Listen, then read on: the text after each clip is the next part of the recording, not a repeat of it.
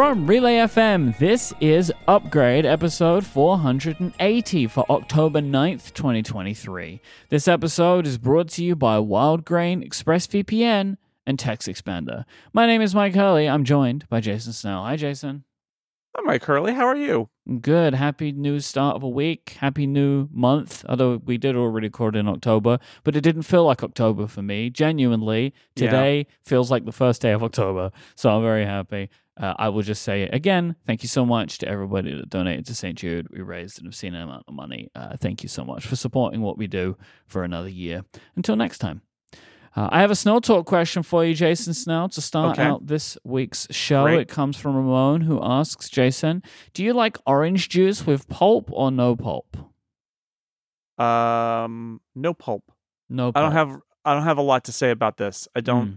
As a kid, I absolutely hated orange juice with pulp. As an adult, I kind of don't care. But if I had to choose, I'd probably choose without, if given the option. But I probably don't care. That is exactly how I feel. Where as a kid, I would not handle this. Like, I couldn't handle it. And I still stand by the reasoning that younger Michael said, which is, if I want a liquid, I want just the liquid. I don't want solids in the liquid. Which I still stand by as a reasoning for not wanting pulp or like any kind of pulp in any kind of juice. But now, I actually realized this recently that I don't even remember where I was. I think it was in a hotel. Oh, I was in a hotel in Memphis. This is just like a couple of weeks ago. And I ordered some orange juice and they gave me the orange juice and I drank the orange juice. The orange juice had no pulp in it. I didn't even think about it until I was halfway through. And I was like, oh, I've grown up now and I can handle the pulp. But yeah, I would also, if given the option, would choose no pulp. Yeah. I don't know. I mean, like, yeah, as a kid, it really seemed disgusting to have little bits floating in your drink, right? Yep. But now I don't care. I'll throw in, since this is a boring answer, I'm going to throw in a little bonus, which is, I haven't done this for a while. Back when I used to have a refrigerator with an ice dispenser in the door that crushed ice. My favorite drink for a long time was orange juice with crushed ice. Okay, so you'll take the ice pulp. I'll take the ice. Well, yeah, it's bigger though, and then you crunch on it. So it's just like, if there crunchy were orange chunks, ice. like large chunks of orange in the orange juice, would that be acceptable? No, Okay. No, but ice has a totally different texture from oranges. Frozen orange. Frozen pieces of orange. Would that no, because work? then you end up eating pulp. If I wanted to eat an orange, I'd eat an orange, right? Like I'll eat my favorite fruit is Mineola Tangelo, so it's a tangerine, but it's an orange. And like I'll bite into those, I'll eat those, and what is an orange but orange juice and pulp, right? Like they're mixed together. If I want that, I'll eat an orange. If I'm drinking it, I don't want your pulp. I'll take it, but I don't want it. What is this? Mineola Tangelo. What is it's this? Tangerine orange hybrid or tangerine grapefruit hybrid. I think it's great. It's my favorite fruit. Huh? I've never had one of these. It's a little like it's like a tangerine. It's like a satsuma. It's in the ballpark. It's just a different particular kind. It's available generally in February. I love it. Didn't know that. I like mandarins, but yeah, it's all in the ballpark. Those are good too. That's my daughter's favorite fruit is a mandarin. See, the thing is, with oranges, it's kind of funny, right? So with orange juice, it's like the juice with pulp, right? But when you think about eating an orange, it's like something with juice, because oranges are so juicy. It's interesting. Yeah. It's pulp with juice. Pulp with juice. What it is, but it's a whole thing. But that's a choice. It's a fruit. Yeah. Juice is not a fruit. Juice is juice. I'm glad we cleared that up. I feel like we covered some serious ground here. Serious ground. Everybody's walking away with something. If you would like to send us in a question to help us open an episode of the show, just go to upgradefeedback.com and send in your Snell Talk question. I would like to remind everybody that we have a peculiar merch sale going on right now over at upgradeyourwardrobe.com, which includes upgrade hoodies and a selection of summer t-shirts you can get in time for the holidays. If you want to celebrate the summer of fun this Christmas, go to upgradeyourwardrobe.com. Hey, Southern Hemisphere, it's your time now. Yes. You know what, actually? You're always complaining, all right, that it's the wrong time of year. Well, now it is. We did it for you. This is the Southern Hemisphere sale. So go buy your merch, upgradeyourwardrobe.com. Should we do some follow-up? Yeah, we should. We got a lot of it. We should definitely do it. B wrote in and asked, Jason, is the color of your wacky inflatable children delighting air dancer tube man actually international orange? Well, I haven't gotten a colorimeter out to measure its exact shade. Mm-hmm. Maybe that's a to-do item for when I bring out the tube man this year. But I can tell you, I can report here for the upgrade program exclusively that according to the packaging, the color of my orange tube man is orange. Okay. That's all I got. Well, you see, we've learned that like, what is orange? You know, we actually started out this episode like, yes, what is an orange? I don't want to talk about it whether you like pulp in your orange tube men or not. By the way, the answer is no. I feel like that orange juice question may have been a tie-in to international orange that I didn't realize until right now. Until just now. Well, that's how. Yeah, it's a real twist that Ramon did there. I put a link in the show notes to a very good Instagram reel short clip video thing that we did from the show. I believe Chip edited this. We have editor Chip who helps us out with video now. Editor Chip, poster and it Jamie. Includes lots and lots of photos of Jason and the Tube Man. It's almost like some kind of scene from a rom-com or whatever, where like Jason and the Tube Man are like frolicking around the world, and you should go watch this. It's so good. It's so good. Chip basically texted me on Monday or Tuesday, and he said, I need pictures of the Tube Man. Send me all the Tube Men. All right. It's really good. Yeah, so it's really our upgrade video team is, editor Chip and social media maven Jamie, and they're working together. It's a whole crew now. It's a crew. Yeah, we're building upgrade brand. Which, by the way, in case you missed it, we did publish last week's episode to YouTube in full, which is a thing that we're experimenting with now. So if for some reason you would prefer a video version of this show, it is now on YouTube. We're at Upgrade Relay on YouTube. I'll put a link in the show notes. We've done it a few times now, and we're going to do it a few times more at least. So yeah, we're going to try it. No guarantees, no promises. If it falls apart one week, we're I guess we could say we're in beta with it. We're not committing to it. We're experimenting with it. But it is there. We heard from people. I mean, it's not just finding new people where it gets surfaced via the algorithm where people make clips or things like that. It's also that, some of our listeners are like, oh yeah, I'd listen to that. That sounds fun. So and you get to see us. So yay. Again, like as I said before, we were talking about this a little bit in Upgrade Plus last week. I am one of these people. Like the majority of podcasts that I consume these days, I feel like is by, it's by Kind of Funny. They're mostly video games and pop culture. I do not have them in my podcast app. I just subscribe to the YouTube channel. So YouTube. And we want to reach the goal here, and we've said this on Upgrade Plus a lot, but we'll say it here too. The goal here is make existing Upgrade listeners happier and find new people who might love Upgrade if only they knew that it existed and could have it work in a way that they want to listen to this, listen/watch this. Yep. What we're not doing is changing the show. Exactly. So as a reminder, we do not see each other. We cannot see each other. This is not a video call. We just have cameras on us recording us. That's been the way since we started doing the clips, and it'll be that way going forward. And the cameras are off to the side, so we're not looking at them unless, occasionally I'll do like a little wave at the camera when we're literally talking about recording ourselves, but that's about it. So it's not, and you can't see it. You don't know. The only thing that's changed about the show, Mike, is now I reliably take a shower on Monday morning before the show. That's it. That's good news.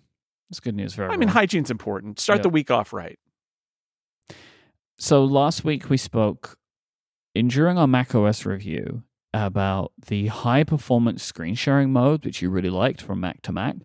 And I wondered if this might be the technology that Apple uses for the Vision Pro, because there's that moment where I said you do it to a laptop and the laptop screen goes off and you're like, oh, that's like the Vision Pro. And that maybe that they're building it in there because it's kind of what you would need. Well, we had an anonymous informant get in contact who said, You're mostly correct about how screen sharing changes in Sonoma are for the Vision Pro.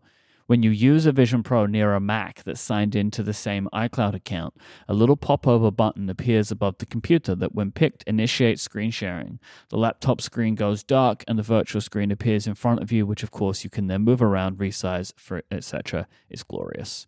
So we nailed that one, it seems. I assume this is somebody who knows, and it isn't. I mean, I feel like this comment goes more or less with what's been announced and shown. I don't remember seeing this little pop-over button. You know what I mean? Like there's some detail here, which who knows, right? It's an anonymous thing, but it makes sense. But yeah, it does feel like this, right? Like I was thinking of it when you had that moment of realization. I was backtracking it and thinking, well, Sonoma is going to be the version that's out there when the Vision Pro ships. Mm-hmm. So whatever this screen sharing mode is, it's probably built for Vision Pro as well as for the Mac, right? Because this is the version that's going to be out there. And they'll probably say, they could use older versions of screen sharing, but it wouldn't surprise me if Vision Pro is like, must be a Mac running Sonoma to run this feature. Would not surprise me.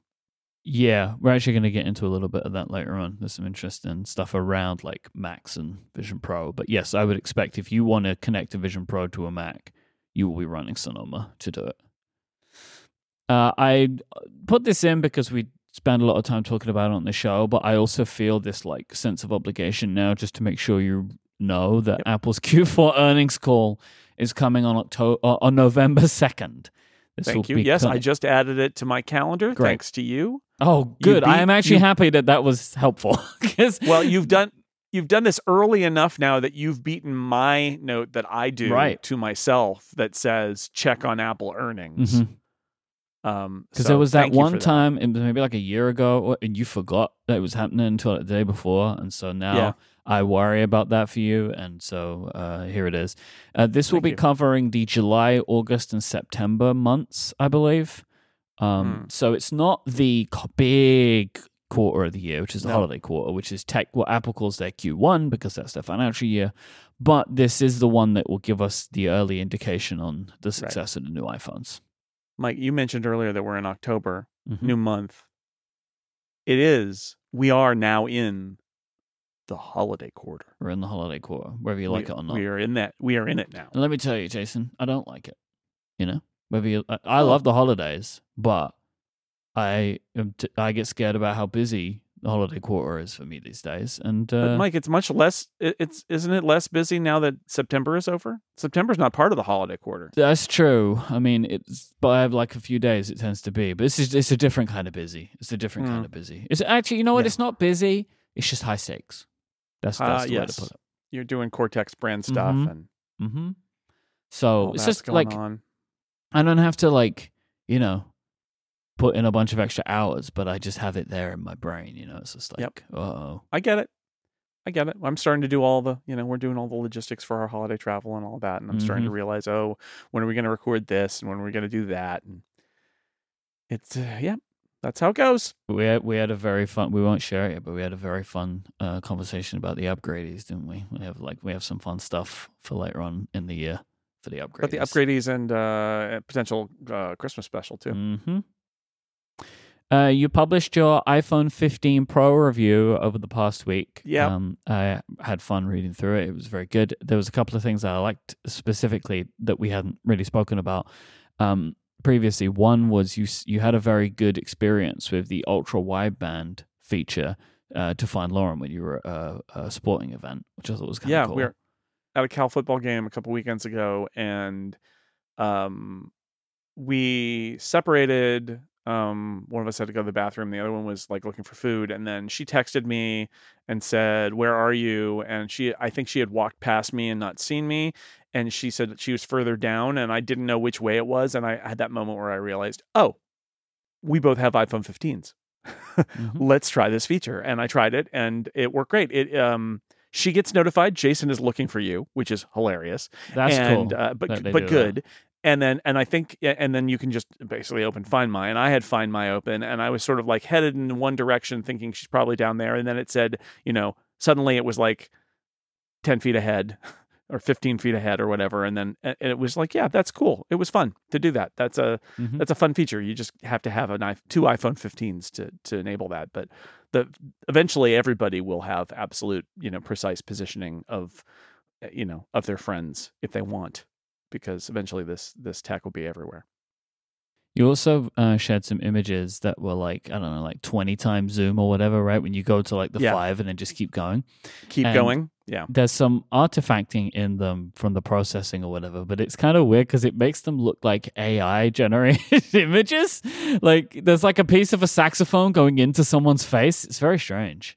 I think that may be what's going on. I think Apple may be doing some machine learning extrapolation at the super low down level. And I say that because like, and there were some that I didn't put in because there's some of like people in the stands that they look like horror movie monsters, right? Their faces are all weird, but I did zoom in to full pixels for a few of these things where like the name on the back of the jersey, I know what that name is and I can sort of see what it's trying to do there, but it's generated multiple things, and maybe that's part of its image fusion as well, that with because I'm holding it and it's 20x, but whatever it's doing, it's generated something that at a distance looks fine, but you look in close and like the letter forms are weird and wrong. The Cal logo that is a straight line is wavy. There's like junk on the bottom of the letter C that's weird, and then the band person has I mean they're playing the saxophone, but like it looks like the grass field is going into their face too. And I think this is all just, I mean, I'm not creating a gate here. What I'm saying is that Apple does a pretty good job of those extreme close-ups looking good, but what you need to not do is zoom in on the extreme. Don't zoom in on the zoom, because it becomes kind of obvious. They're doing some cleanup, but it's just not. It's not meant to be looked at that close. And I do wonder if that part of their process actually is some machine learning based kind of like guesses about what is there in order for it to look not just like purely pixelated, and it has these effects. So if anything, I assume that it's like trying to, maybe draw in every other pixel or something like that. Like we're looking at these two things together and we're trying to make an approximation of them because things are moving or whatever. There's some strange stuff is clearly going on. Absolutely, that's what's going on. And again, it's fine. But it was a thing I noticed that very clearly they're doing some work there that isn't your average everyday pixely, right? Like it's not like that. It's showing, if nothing else, it's showing the image pipeline going on here. Yep. Having now kind of looked at the iPhone in full on review mode, have you had any different takeaways or any kind of things that you were thinking before, like fully reinforced about this lineup of phones? Not really. Okay. I like them. Yeah. They are new iPhones. Yeah. I closed the article with a version of my here's what you should do if you're updating from last year or the year before that, right? Because that's the truth, is most people are not. We get lost in the increment from year to year, but so many people don't do that.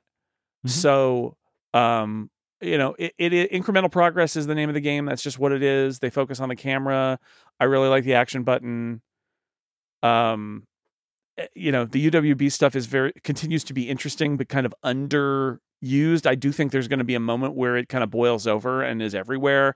I think I can foresee a time, 5 years from now, where our cars and doors and smart home stuff all know exactly where we are at all times, and you can do some very smart automation once the system knows where you are, right? That your door lock knows you're walking up to it, and so it unlocks. If you're on the other side, it doesn't go, oh, you're close to the door, I'll unlock, because it knows you're on the inside. Like it can do stuff like that Bluetooth cannot do, because Bluetooth doesn't have positioning. So then car locks the same way. They use Bluetooth now, but with ultra wideband, instead of Bluetooth or NFC. NFC, you got to be right up against it. Bluetooth, it's making a guess, but it can also be hijacked. Ultra wideband can't be hijacked because it's got a timer in it. So if somebody tries to like rebroadcast your Bluetooth from the restaurant out to the car, the time codes won't match with ultra wideband, but with Bluetooth, they don't do that. And so it works because it's all based on amplifying the signal to make it seem like you're close to the car, right? Like there's lots of reasons that'll be cool, but it's underused right now. But I thought it was worth a piece. Really, having, not gotten the phone under embargo, and then also being in Memphis for the podcastathon and all of that, I really struggled because, sort of like everything, it feels like everything's been said about the iPhone. So I ended up kind of taking the approach of, after a couple weeks with it, do I have some observations or thoughts about these products, or also what Apple's doing in general? I did. Listeners to Upgrade will not be surprised. I said titanium, yes. Colors, bad. And that's, natural is really nice, but make no mistake, it's just gray. It's a nice gray. It's a really nice gray, but I did a mini rant about the fact that wouldn't it be nice if they gave us choices, and that some of those choices were colorful and not dull, because as a spread of colors, I don't think anyone can deny that the iPhone 15 Pro is just boring. But yeah, it was good to get it off my back too, because it's one of those things that I know I have to do it, and I struggle with thinking about what am I going to say? What am I going to do? So, I did my best. I will just say on the iPhone 15 Pro Max again, like this is my favorite build of any iPhone. Like I find it such a joy to hold. I just think it feels so great. Like it's that combination we spoke about already, the lightness and the rounded edges. Like I just really, really, really like it.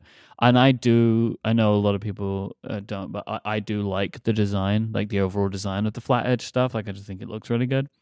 So yeah, I'm a big fan. I did drop my iPhone. This is kind of incredible. Where I had a conversation with Adina about, because I was selling my other phone to my brother, and was remarking about how it was in good condition, my iPhone 14 Pro Max. I was like, look at that, this is great. I don't put a case on my phone, and I was like, and it's not an issue because I just don't drop my phone. That night I dropped my phone in the bathroom, and it didn't break at all, but I kind of bent the frame a little bit from the back, which is kind of interesting. So there's just a kind of a sharp point, I will say, at the top corner of my phone near the camera. But that's just the whole experience of it all now. Did it activate okay? Oh, what do you mean? When you came home? Oh, were you able to get it activated and everything? I did it as soon as I landed. It was very simple. Beauty. On the plane? Yeah. Yeah. The issue was just what I thought it was, which was like I couldn't activate it before I got home because it couldn't contact my network, You're right. Yeah, because it needs to phone home to actual home to do the activation. It's very simple. Very, very simple. Yep. Nice. This episode is brought to you by Wild Grain. Wild Grain is the first ever bake from frozen subscription box for sourdough breads, fresh pastas, and artisanal pastries. Every item bakes from frozen in 25 minutes or less, no thawing required. Jason, I believe you have received a box of Wild Grain goodness. Box of bread and pasta. Yes, I have. What more could you want in your life? You know what I mean? Like, here's a box of good bread and pasta. I did not know that I needed this. I was like, this is like, I'm unpacking the box and it's like, there's pasta, frozen pasta here, and frozen loaves of bread. And then, what do? You pop the bread in the oven and you got basically hot, fresh baked bread. That's real good. Like really good. And the pasta, you're like, well, why don't you just get dry pasta? Well, this is frozen, but it's frozen like fresh pasta, so it's like all soft and very high quality. Fresh frozen pasta is excellent. Like that. That's the way to live your life. It's real good. So it's like, having made pasta in the past, like it's very different to have the fresh pasta than the dry stuff. Would you say you made pasta in the pasta? Sorry. Sure. I wouldn't, because I speak with an American accent. So I'd say pasta in the pasta. No, not pasta in the pasta. Pasta in the pasta. Well, you see, In the I'm trying pasture. my best anyway, because I would say, Mary? like what Mary. before Mary. I was speaking to so many Americans, I would say pasta, right? But now I Yes, say pasta. because Pasta. it's a little closer. Pasta in the betas. Mm-hmm. Yeah, so it was really good. Lauren actually did the bread, and they're like, keep it until it's dark brown, and it was like the outside was super crispy and the bread was really nice. So it's interesting. They don't send you dough; they send you like a loaf of sourdough and a bunch of loaves actually. And so you're thinking, well, wait a second, you're just heating up frozen bread. I don't know how they're doing it. I don't know. Are they underbaking? I don't know, people. All I know is that I popped it in the oven, or Lauren popped it in the oven, and we waited for it to be brown, and we brought it out, and it was so, like, seriously, instead of having extra helpings of the pasta, I had extra helpings of the bread, and we saved the pasta for leftovers because the bread was, and the pasta was great too, but the bread was so good, and nothing beats that fresh out of the oven bread. Honestly, like in that moment, is the best. So yeah, it was really tasty. Yeah. I got a little more, right? Because I got a whole box, so I got some more bread to bake up and some more pasta. I look forward to hearing about it. So good. In future episodes. You can fully customize your wild grain box. This is something new. You can get any combination of bread, pasta, and pastries that you like. If you want a box of all bread, all pasta, all pastries, live your best life. Just do it.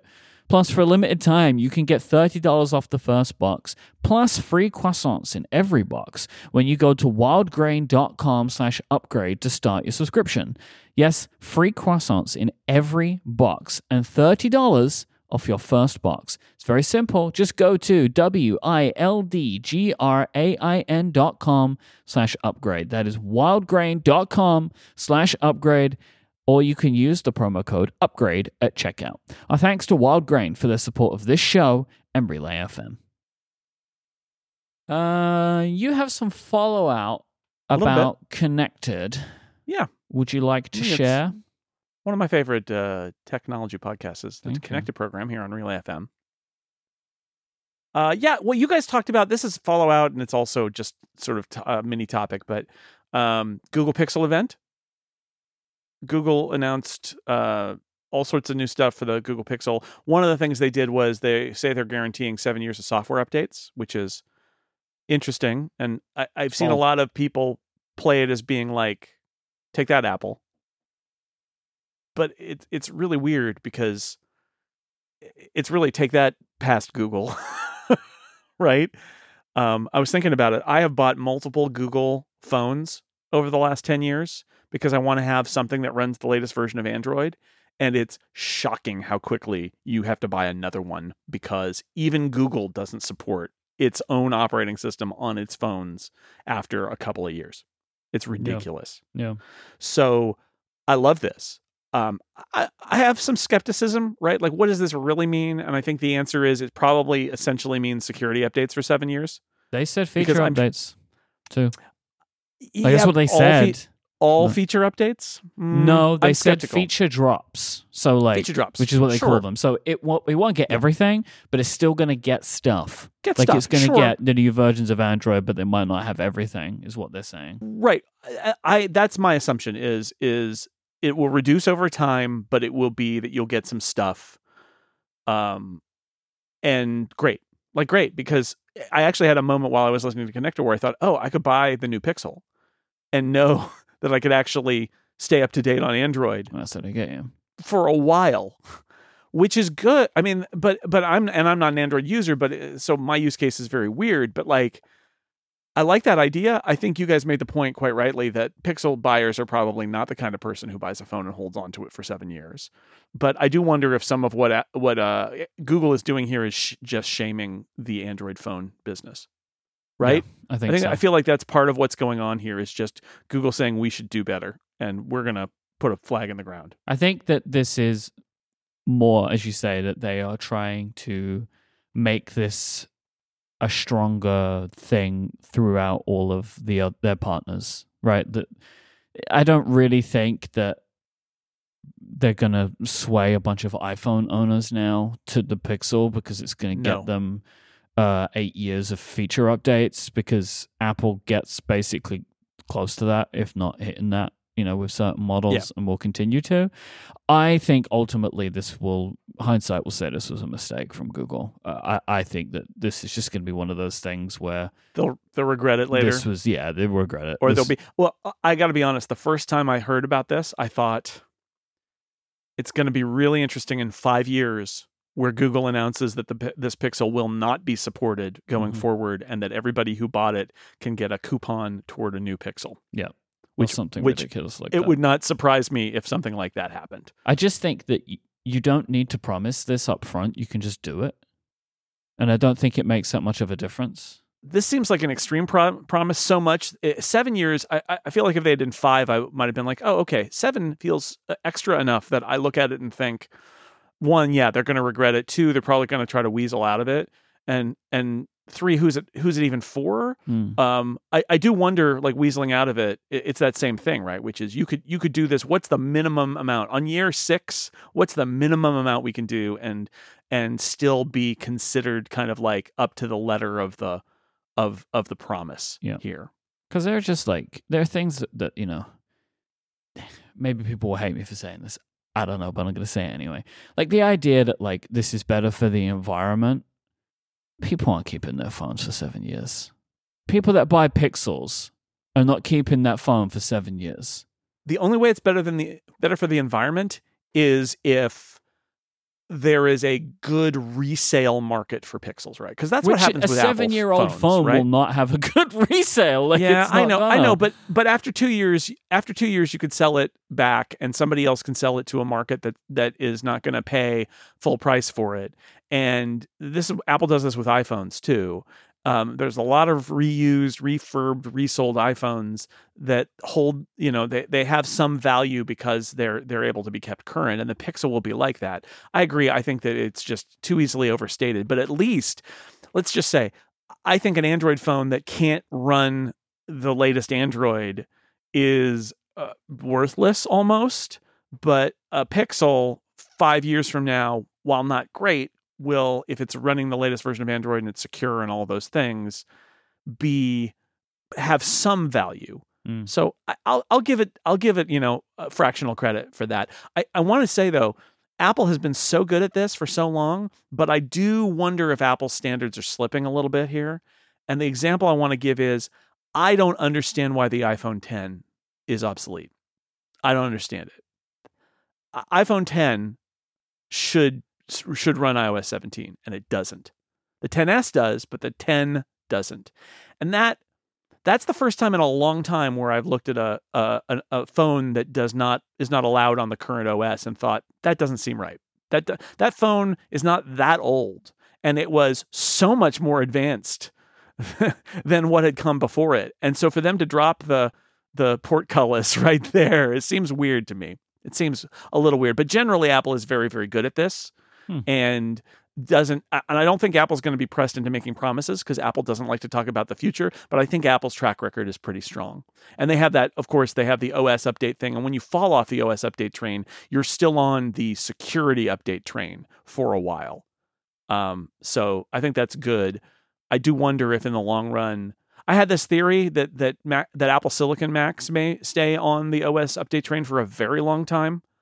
I wonder how Apple feels about this, but like in the long run, wouldn't it be better to keep everybody using their Apple hardware secure and just move to a model where everybody's on the current OS, but they don't get these features, instead of having to leave them behind? I don't know what they're going to do there.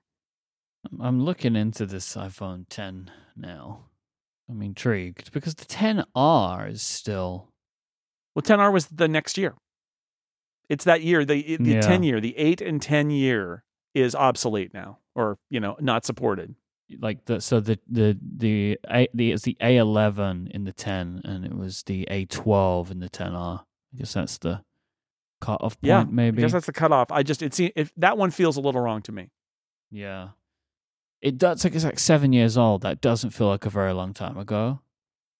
But yeah, 7 years, right? That's the Google guarantee. Yeah. But the 10, I don't know. The 10, it seems weird to me because it felt such a leap forward. Mm. And yet it still just gets cut off. I don't know. But the fact is, it was a long time ago. And I guess that shows how well Apple has handled this overall, is that cutting off a 7-year-old phone feels premature because that's a long time, right? But I guess what strikes me about it is the iPhone 10 is the first of its kind of the phones that we still use today, right? If you think about the body class of the iPhone and the fact that like there was the early iPhone era, there was the 4 and 5 era of design, then there was the 6 to 8 era, and now we're in the 10 era, where the phones look more or less the same. It's very funny looking at the iOS 17 compatibility list and then seeing the iPhone SE in there. And it's like, there's got to be designers at Apple that are like, please do something with this. Yeah. Because like just from a design, like a user interface design perspective, like, that thing is just still out there doing its thing, and it is now the only one that doesn't. And you should say the 10 still could have too, but like just looking at that list, it's the only one that doesn't have that new silhouette to it, the edge to edge silhouette. Yeah. So I do. So 6 years for the iPhone 10, but I don't know. I mean, that's the one that struck me, and I do think generally Apple has done a good job, and nothing has changed my opinion about this or formed my opinion about this more than buying a couple of Google. I don't think I've ever bought a Google Pixel. I think I bought the Nexus models, the late Nexus models. But like, you buy one, and you're like, all right, I set it up now. And every time we would write about something regarding Android, and I'd be like, oh, Apple Music's on Android. Let's check that out and all that. And then all of a sudden you turn around and it's like, it feels like 2 years later, and they're like, oh yeah, this new Android doesn't run on that. I'm like, that is outrageous. That is just outrageous. And I know Google has done a bunch of stuff to roll things into like Play services where they can update a bunch of things without updating the OS. Yeah. I don't know. Like, so I'm glad that they made this, even though I think they will regret it and they overdid it.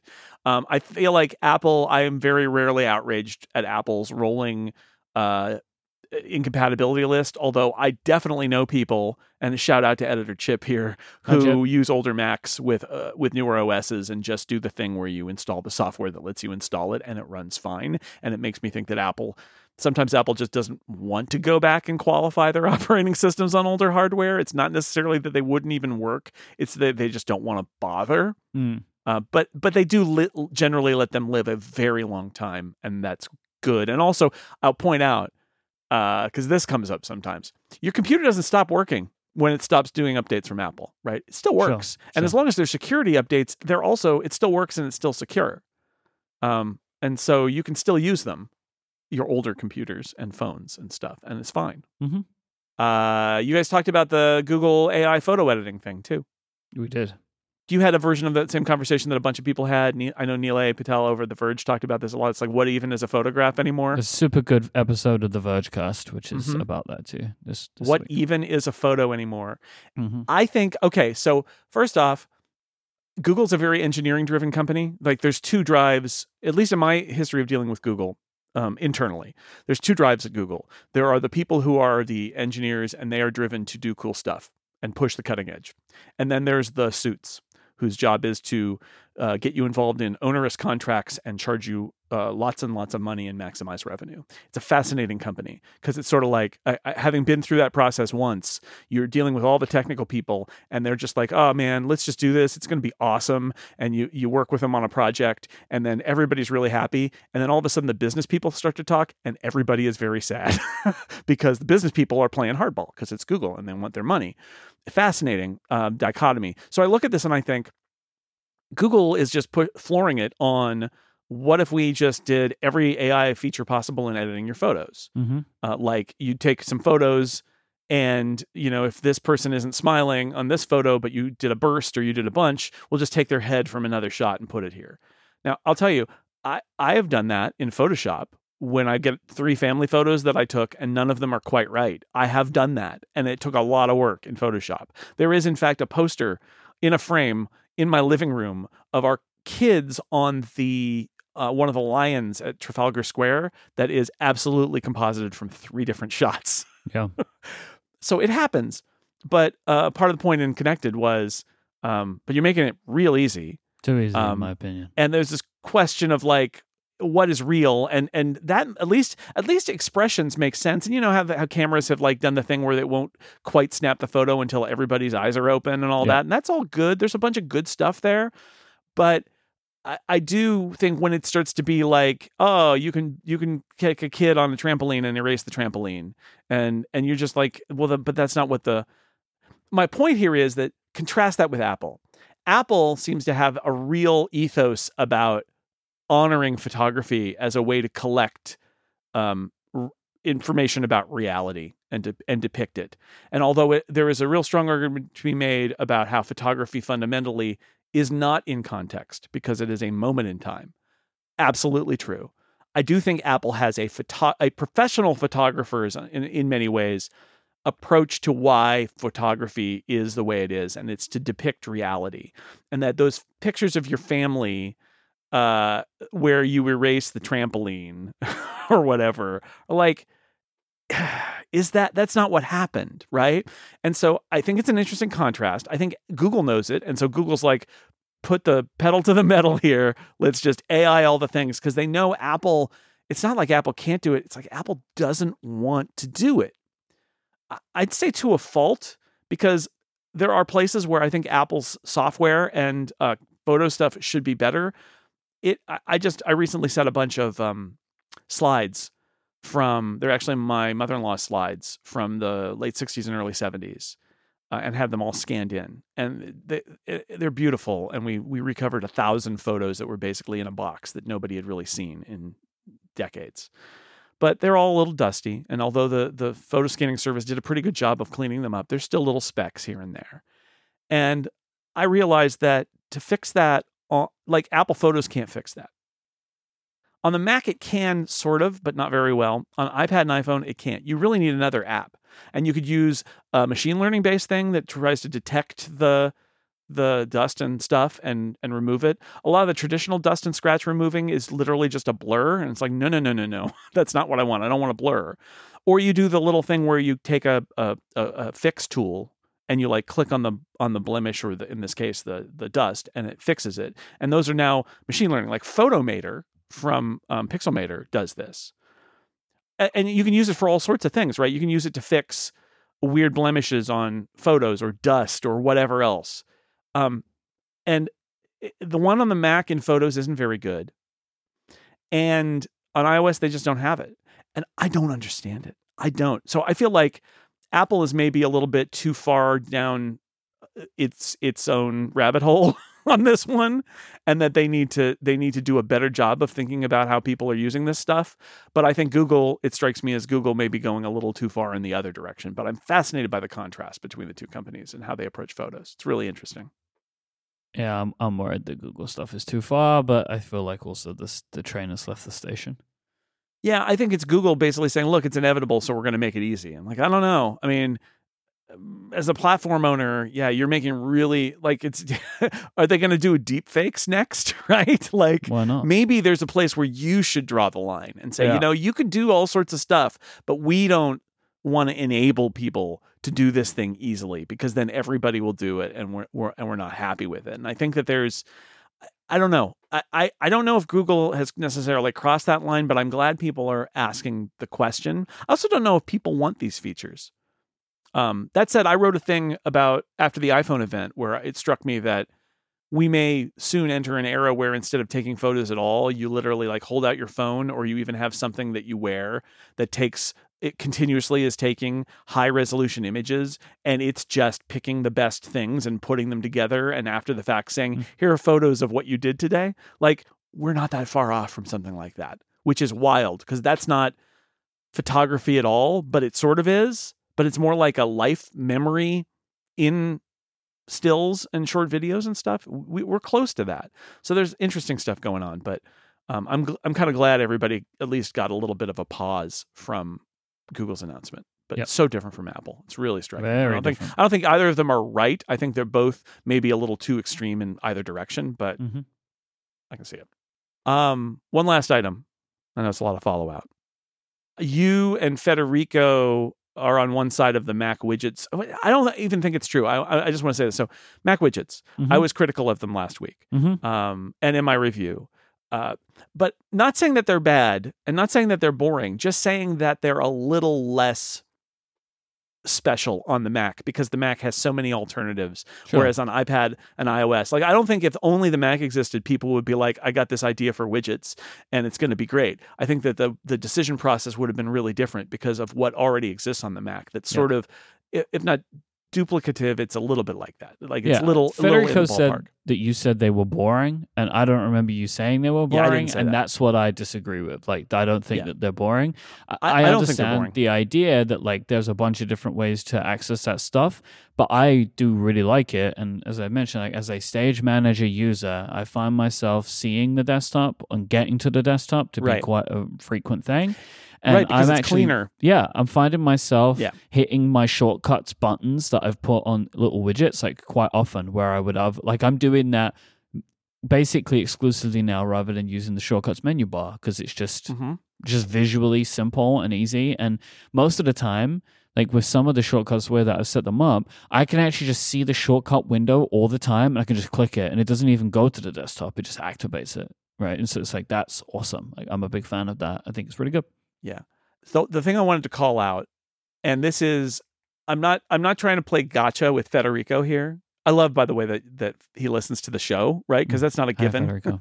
I love it. He's like, oh, on upgrade this week. I'm like, oh, and then when Marco and Casey and John do it too, it's like, oh, that's so sweet. So hi guys, podcasters listening to podcasts. Who knew? Here's the thing that struck me as an interesting kind of like a quirk of how you view the Mac and how you view Windows on the Mac, is that Federico said, I don't agree with Jason about his comment about reminders, because what I said was you can have a reminders widget on your desktop, but at that point you could also just have reminders running with a window open. And he said, no.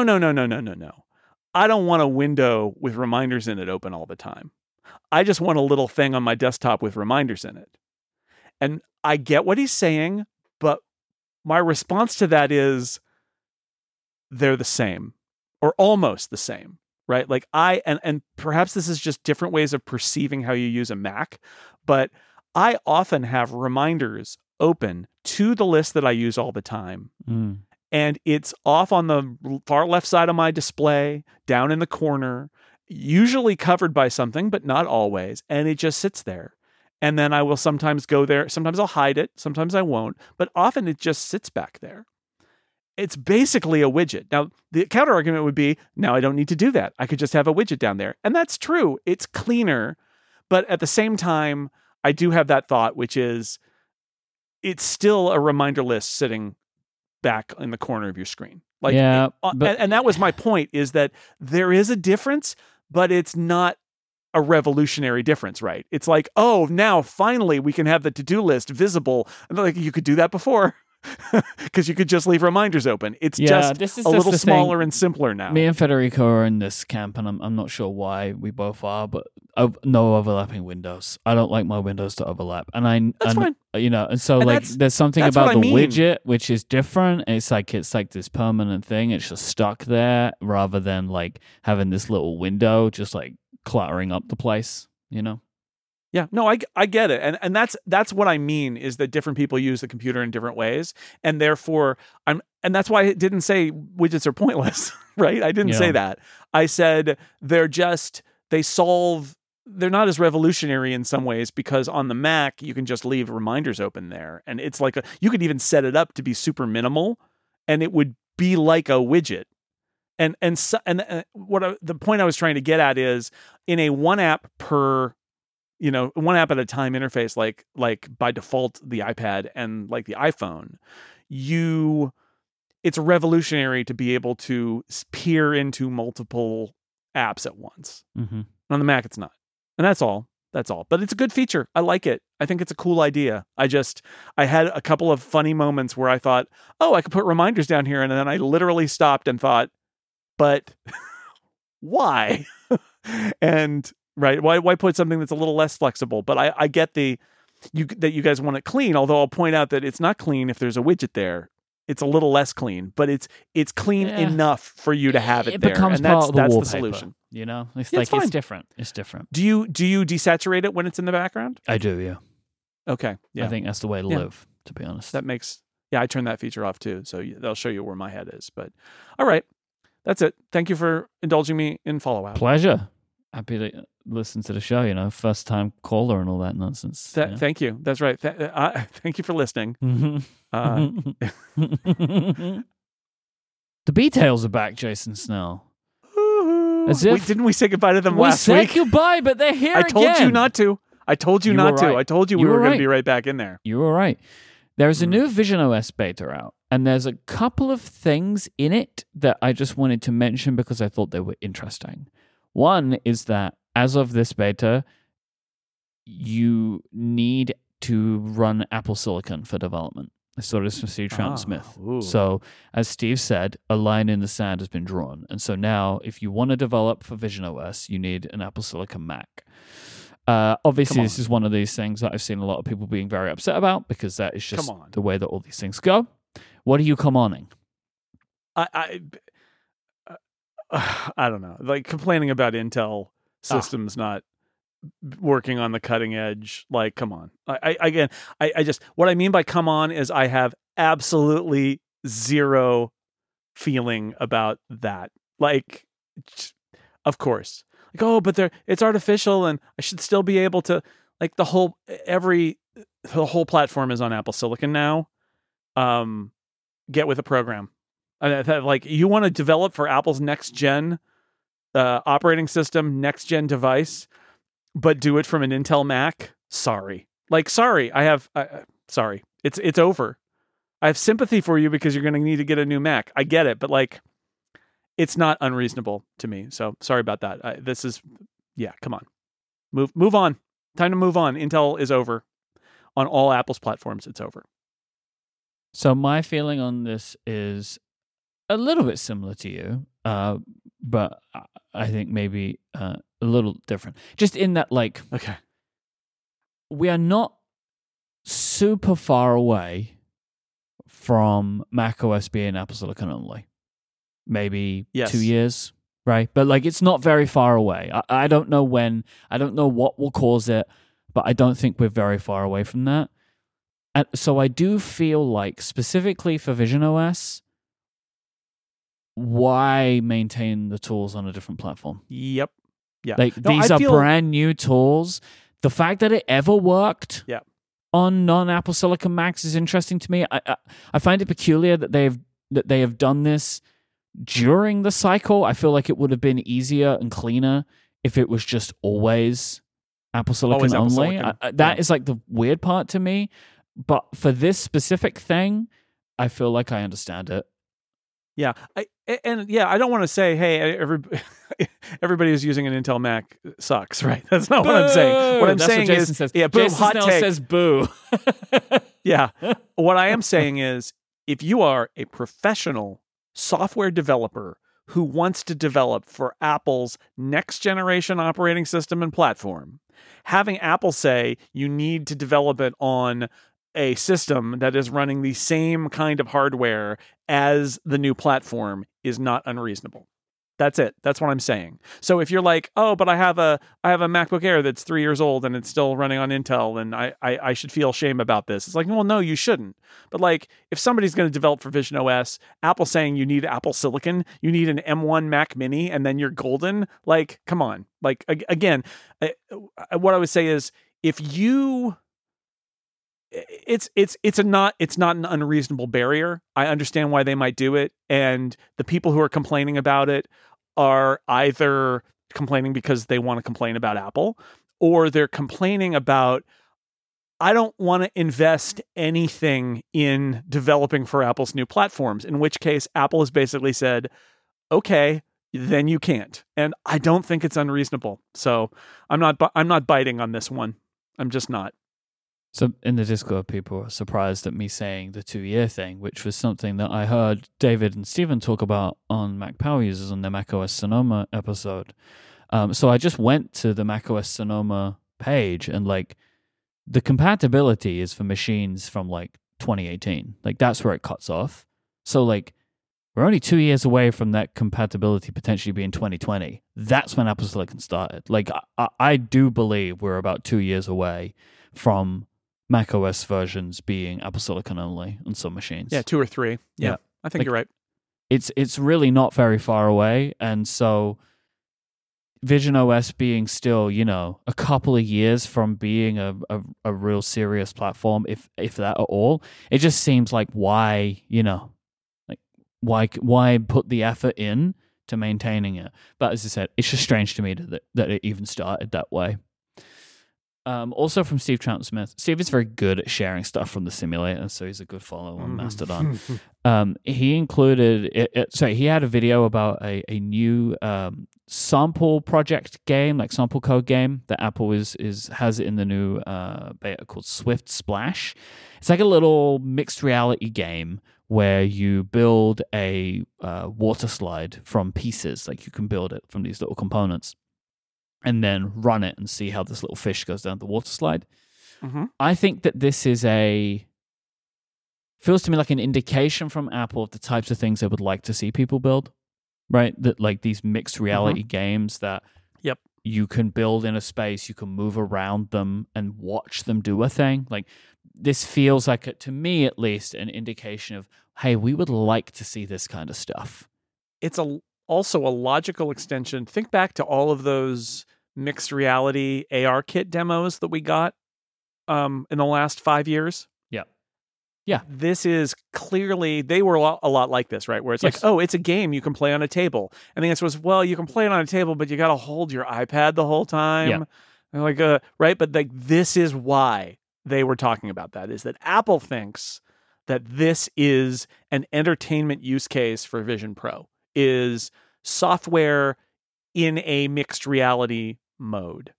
And it's cool. Well, the idea is not complex here. It's that we're not trying to immerse you in a magical world.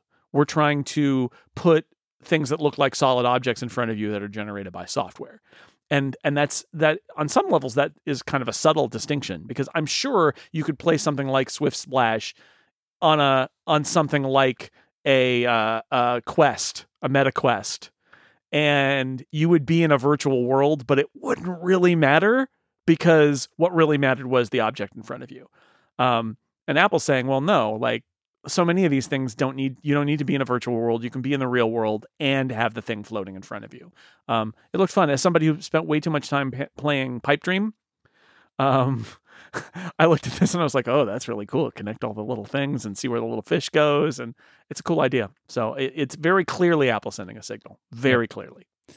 And Steve Moser at MacRumors found code in this beta that indicates that it will be possible to enable screen mirroring via AirPlay or FaceTime when using the Vision Pro, so you can share with somebody what you're seeing. Yeah, that makes sense, right? Screen sharing. Yep. Essentially, for Vision Pro. Because there was a question about it, because when we did our demos, that was happening, right? So there was somebody in the room who had an iPad, and they could see what we were seeing. Like it was a part of the demo. And I heard some people like questioning it as if that would be a thing, or saying the other thing, which is, oh yes, it will work. I've seen it happen. But I think I wasn't convinced that it would ship that way. It's like, well, is this just a thing of the units or the software that we are using that enables that?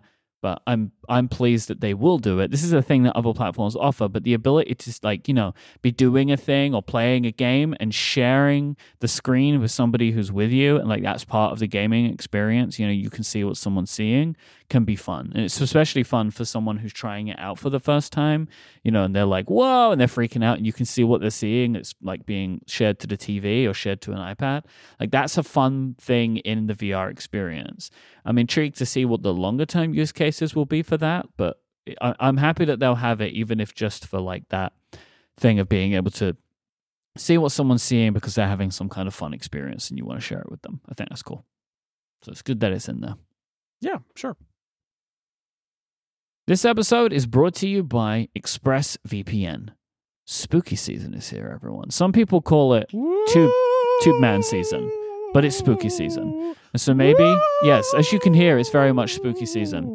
So maybe it's time to make yourself a classic horror movie playlist of all of your favorites. Maybe Halloween, Nightmare on Elm Street. The list could go on and on. Night of the Living Dead. Indeed, all of them, whatever you like, Maybe you want to watch A Nightmare Before Christmas and kind of cross the holiday streams. To find all of these movies, you can use ExpressVPN because ExpressVPN lets you change your location, so streaming services will show you movies and TV shows that aren't necessarily available normally where you are. So you can get access to thousands of extra shows just by firing up the ExpressVPN app, changing your location, refreshing Netflix or whatever service you're using, and that's it. This means you don't have to subscribe to a ton of other services to find your favorite movies, or maybe you just can't find them all because they're not available in your location, but maybe if you change the location, they will be. This isn't just for scary movies, and it isn't just for changing where you are, right? So like we spoke about this a bunch. I was just traveling in Memphis. I wanted to catch up on some shows that we were watching on our services in the UK, and I could use ExpressVPN to change my location and do that. But maybe you want to watch Friends. Maybe you find that spooky. That's on Netflix in the UK, or Parks and Rec as well. You can just change your location to the UK, and you can do that. Maybe you're terrified about your life, and you look at the people in Friends and be like, what they were doing in their 30s. More spooky. And here I am. Maybe it's scary. Maybe if you love Korean dramas, you could use ExpressVPN to watch Parasite on South Korean Netflix. You could watch all of the Lord of the Rings on Australian Netflix. The list goes on and on. ExpressVPN is compatible with all of your devices, and this works with other streaming services, BBC iPlayer, Disney+, whatever you want. So get your money's worth and get 3 extra months of ExpressVPN for free by going to expressvpn.com/upgrade. That's expressvpn.com/upgrade. Go there now and learn more at expressvpn.com/upgrade. Our thanks to ExpressVPN for their support of this show and Relay FM. You put a note into our document that says simply, Jason had to delete his user and rebuild his life. I don't know what this is talking about, so could you please explain yourself? I had a thing happen last Thursday. I have to back up a little bit. So for maybe a year, certainly for many months, I had this situation where, so I pay for Photoshop. That's my Adobe tithe, is an annual payment for Photoshop, because I've used, please don't send me anything about alternatives. I have all the alternatives to Photoshop. I've used Photoshop for like 30 years. Sometimes you just need Photoshop. Sometimes you're working with someone and they send you a Photoshop file and you got to open it Photoshop. It's just life. I have been using Photoshop since I was in college. It is, I know where everything is. I know how to think in Photoshop. I can't imagine not having Photoshop. And I use those other tools and I'm like, it's good. It is good. The other tools are good and cheaper and all of those things, but it's like, but I've just decided that I would rather pay Adobe $120 a year and not learn something else ever, right? Because it's been with me for so long. They will need to do more work in order to get me to stop using Photoshop. However, last year at some point, because Creative Cloud is great, you just get the new version, and I don't have Creative Cloud start up at launch or anything like that. So I don't know. I checked for an update, and it was like, hey, we got a Photoshop 2023 update, and I installed it. And the number one thing I do in Photoshop is save out JPEGs and PNGs to post on the web or to send to people. Sure. And that's using a command called export as. They used to have a thing called save for web. It's still there. It was better, but the export as has gotten a lot better. Lots of good settings in that view, I think. Yeah, it's better. It's a little weird, but it's okay. I've come to accept it. And I choose export as in the shiny new Photoshop, and it says Photoshop could not complete this command because of a program error. Program error. Oh, well, I mean, it's a program. It had an error. I guess it's not informative in any way, but yes, a program error has occurred, and therefore I can't do my job. The buttons below it are okay, or maybe it's dismiss. That's the default. And then below it, learn how to fix. Okay. Learn how to fix. I click on that. It's fascinating. This is your first line of Adobe support. And you know that somebody's run the numbers here. It's like, you just got to put a button in the interface when there's an error saying, learn how to fix. And it'll put in the error information behind the scenes, and it's going to pop up a solution. And so it took me to a support page for the program error. And it's like, try this in Windows. I don't have that. Try this in Windows. I don't have that. And it says, one thing you can try, which is uncheck the graphics acceleration. So I do that and restart. Okay. Same error. Mm-hmm. The other thing on the support document is literally, or you could search for this in our forums, which is just, can we just say, like, no.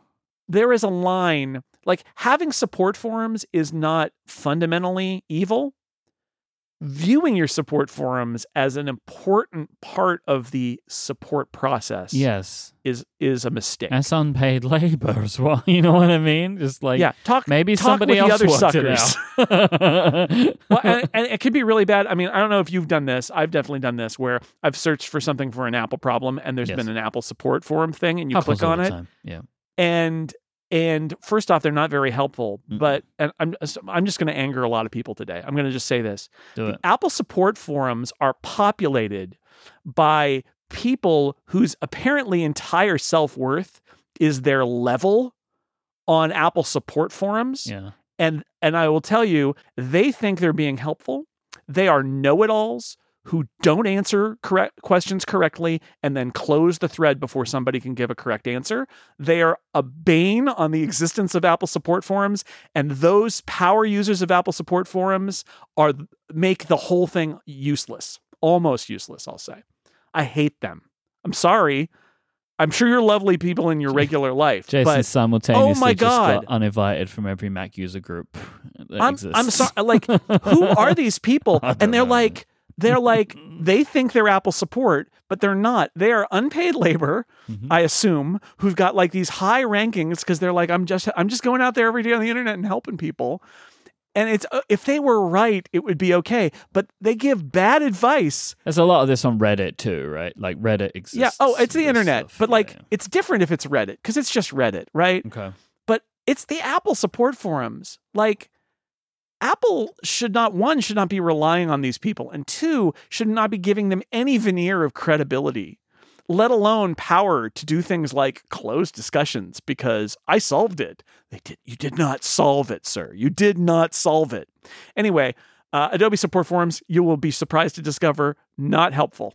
I saw a meme recently that I enjoyed, and I can't remember it exactly, but it was like a screenshot of like a support forum or a Reddit thing, and it was like the question was like, "Hey everyone, like happy to be here. I just have a quick question about this piece of software. Like, I'm wondering if you can help me with this." And then like top comment and then like thread locked. It says, "You have simultaneously broken every single rule of the support forum. We have therefore deleted your question." You know, it's just like that's what it feels like sometimes. It's like there is these rules.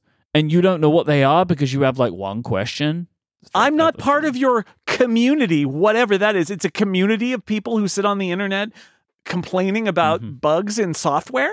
That's what is the community there? It's not a community. It's people drifting in across the transom who need help. They need help. And I think that's fundamentally, I didn't expect this to go in this direction, but that's the fundamental problem with your customer support forum. Is that maybe I'm changing my mind. Maybe they are evil.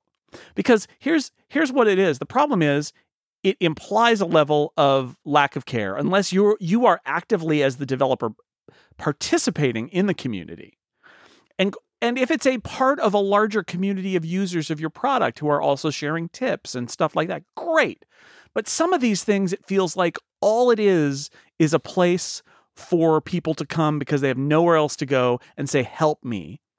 And then you get a community in there, and that is the community of the know-it-alls who say you're doing it wrong and are not helpful. And I've definitely had that where there's a piece of software I use that we've talked about here before. I'm not going to go into it, but it's very kind of old software, but it works for me. And it has a support forum. And the developer kind of comes and goes because I think he's got other priorities too, but he chugs along and there's a new beta every few months and it's fine. But I've had some issues with that software where I've gone into the support forums and it's very clear that there are some, I think, self-appointed people. And if they're not involved in maybe the developer has given them moderator power, but they're like not involved in the production of the software. And they are making all the classic customer service mistakes, which is they blame the user. That's what they do. They're like, you're doing it wrong. And I'll come in there and I'll be like, well, I'm not doing it wrong. But thank you for your feedback, person who is not part of the company and does not need to be here, but is poking their nose in when I'm like, if you can help me. But like, as a person who uses the software like I do, but what are you doing? Anyway, they're bad. I've decided it now. I've come all the way around. Customer service forums are bad. They should be good, but they're not good. Official ones, we should say. Unofficial ones, great. Official ones, it's an abrogation of responsibility by the vendor unless they're in there actively. Anyway, Adobe's support forums were no help. Is what I'm saying about the program error. That's a surprise. There's years of program error complaints about this very specific thing. Most of them ended up being reinstall it. That didn't work. Or they were uncheck the graphics acceleration box. That didn't work. Oh my God. So I bit the bullet. I said, you know what? I pay $120 a year for this. My day is free. Side note, my day would soon not be free. Narrator. My day is wide open. I was like, what am I going to do this day? I got so much to do. What am I going to do this day? His day was filled. His day was completely ruined. So I said, you know what? Contact us. And they're like, would you like to talk to a chat agent? And I said, yeah, I would. And they're like, robot. And I was like, I got a program error. And it said, here's a document. It's the same document as the learn how to fix. I'm like, nope. They're like, oh, didn't help you. What would you like to do? And it's like, search the FAQs, go to the user forums. And then the last item is talk to an agent. I'm like, boop, talk to an agent. Give me the agent. Give me the agent. Give me the agent. Agent comes on. Obviously, it probably starts as pre-formatted, but it's not a robot, I think, yet.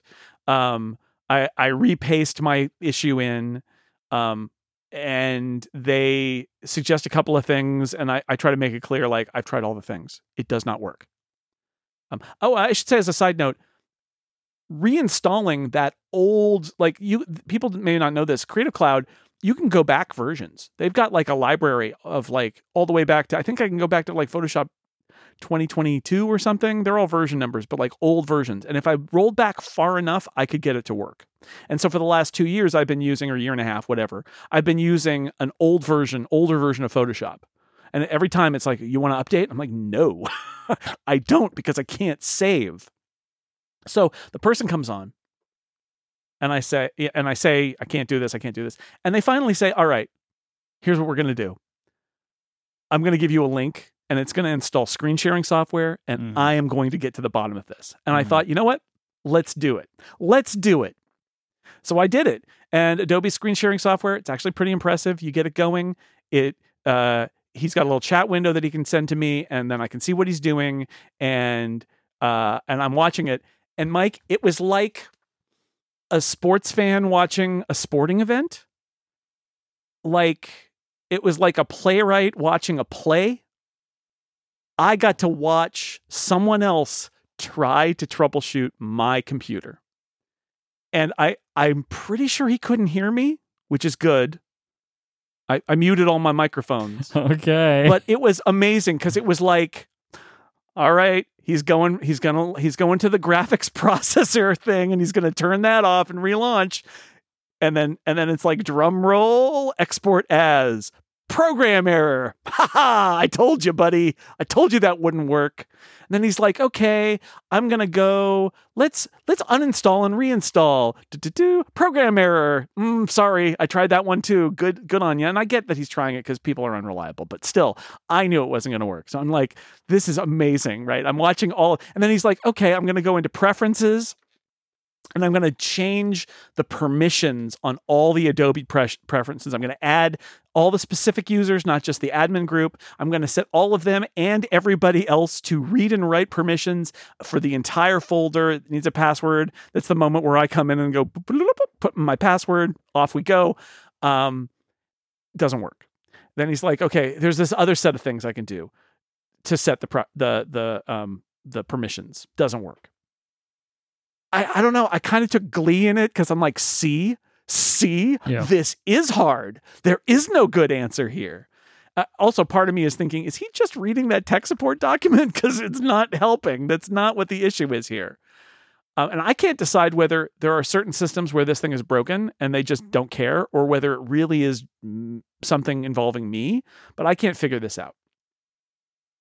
So then he comes back on the chat and he says, okay, here's what we're going to try next. We're going to follow me here. Again, I was just all in at this point. If I had to yank the computer out of the power and boot it off the network, if I had to reformat my hard drive, whatever, like I was just going to let him do whatever he needed to do. So he says, we're going to go to network utility and enable the root user, and we're going to log out of your account. And we're going to log in again as root. Like, wow. Okay, big guns, right? It's not even create an admin account. It's like, we're just going to go to root.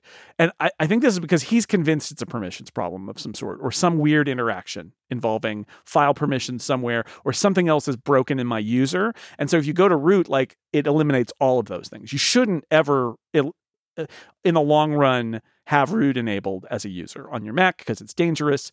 But we did it just for a minute. So we do that. And I'm also thinking to myself, like, how's he going to come back in screen sharing? Like, we're going to be in a different user, but the Adobe screen sharing is installed for the whole system and is persistent across users. So we log in as root eventually. He tried to set the root password, and I'm like, no. I texted him, I'm like, I have to do this part. He's like, yeah, okay. So I set my root password. We go over, he comes back, which is kind of magical. It's like, Adobe screen sharing, he's back. He just goes to applications, double clicks on Photoshop. I think I have to log into Creative Cloud because it's a new user. I'm not sure. Something like that. It opens. He opens a new canvas and draws, like, with the paintbrush tool, just draws a squiggle. Does file, export as, and the export as window comes up. At which point he goes into text and he basically says, well, it's your user. No. And okay, to be fair, that is unsatisfactory. Okay. The fact that it didn't happen on older versions of Photoshop makes me think that it's partially at least their fault. And if I had wanted to, we probably could have done a deep dive investigation on everything in my system, in my user folder, to find out why it wasn't working. And I thought about it, and I thought, you know what? I feel like this is a symptom of a larger problem. I feel like this Mac is probably the legacy of untold migrations for probably more than a decade, maybe even 2 decades. Untold migrations. I would always find like preferences that were from 15 years ago. I'm like, okay. So I thought, this is a sign. I think I just need to bite the bullet here and delete my user and rebuild my life. So I thanked the guy, uninstalled the software, turned off root, deleted the root user, all those things. And then you have to do the dance where I had to, like, make a new user, delete my old user, then make a new user that's me again, log in as the new user. At which point, this was the rest of my day. The rest of my day was, and I'll point out, this wasn't a complete wipe. The system level was all still there because it all worked fine and Photoshop still worked and everything. So I log in, and if anybody hasn't done this in a while, the experience, first off, you get to experience every default that exists. So, like, docs on the bottom minimizes the genie effect, right? Like, literally everything. Click on the desktop to hide all the windows, like in Stage Manager. It's Sonoma defaults. Okay. So I have to start moving things around, and things are showing up in my dock that I don't want there because they're like, recommend applications and recent applications in the dock, and applications bounce in the dock when they're launching. And it's like, oh boy, turn all those off. So I spent the rest of the day doing 2 things, which is setting preferences.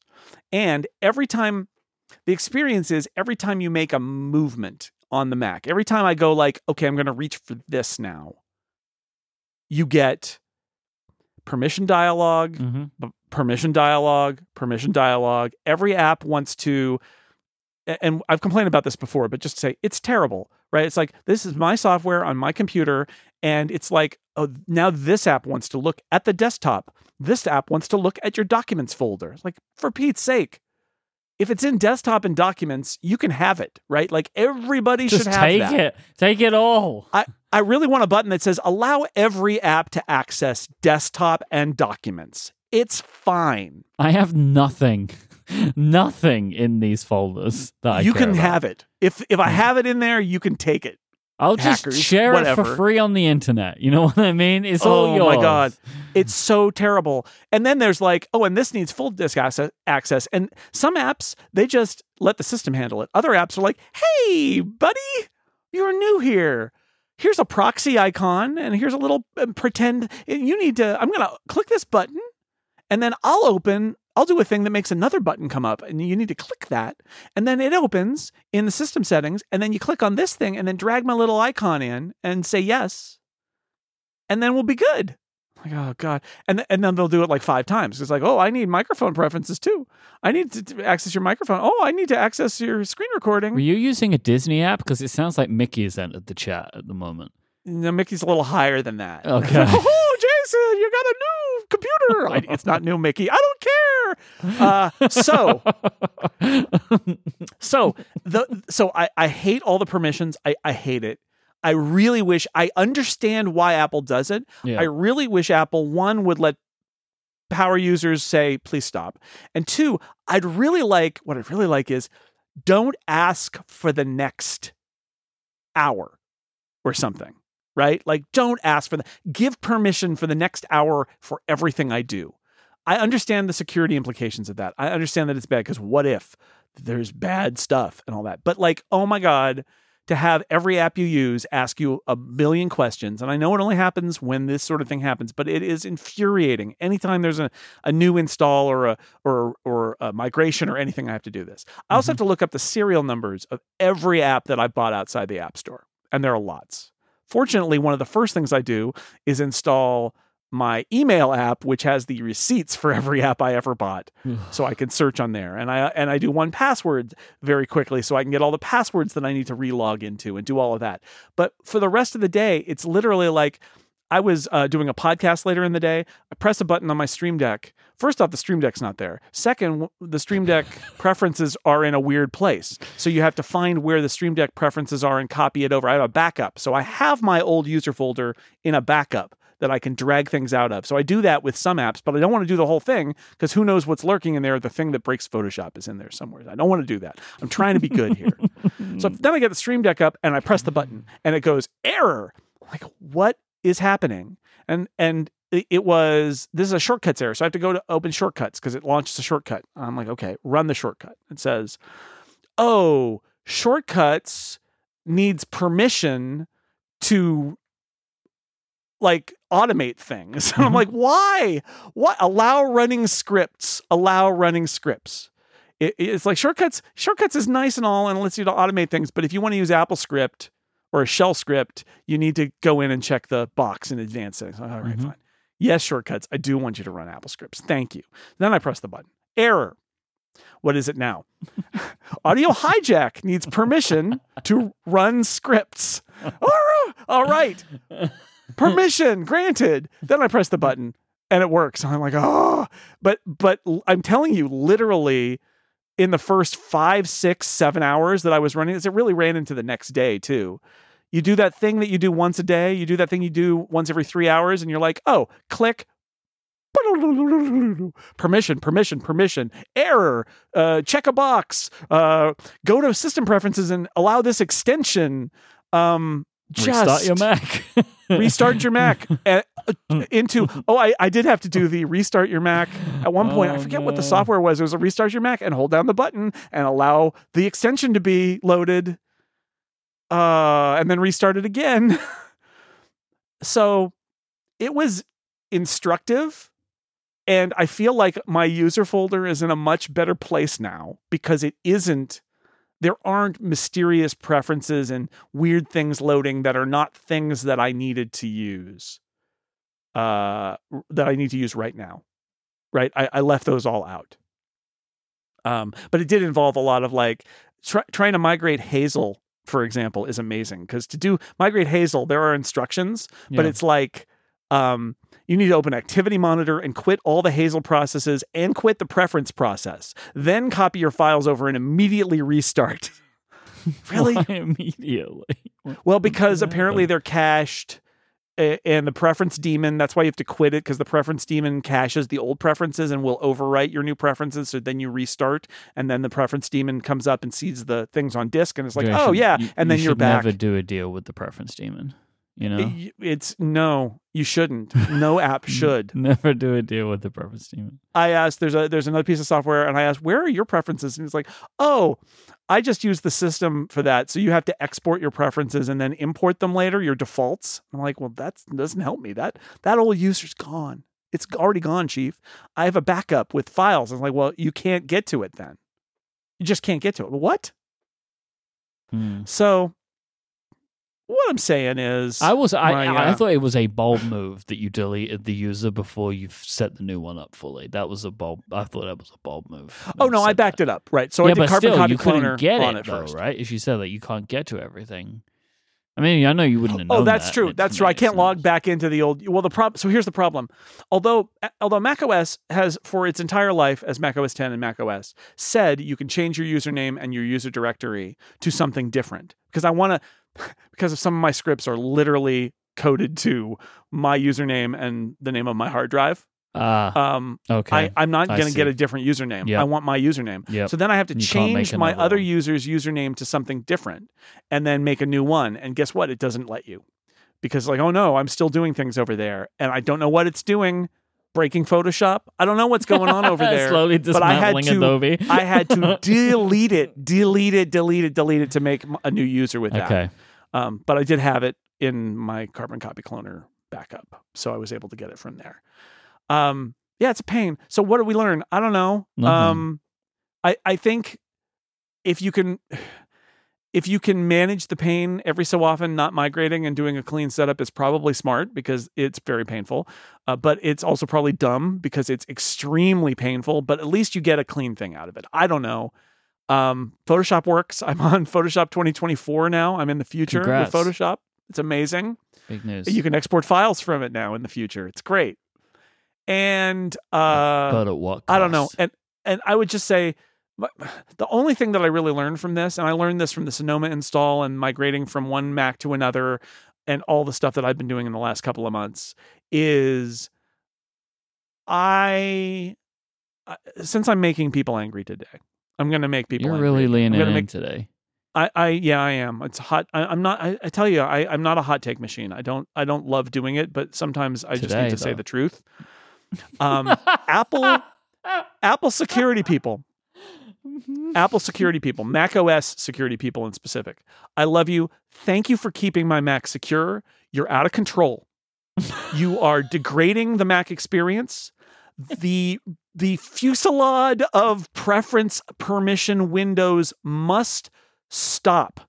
Give me anything to allow to control this, so I am not dancing back and forth between multiple windows and the system settings in order to get alerts. Oh, by the way, you've got that thing that pops up that says, I'm going to have to relaunch this app for it to work. And you click later, or you click quit and relaunch the app. I've got news for you. The apps don't need to relaunch. They just work ever already. Changes.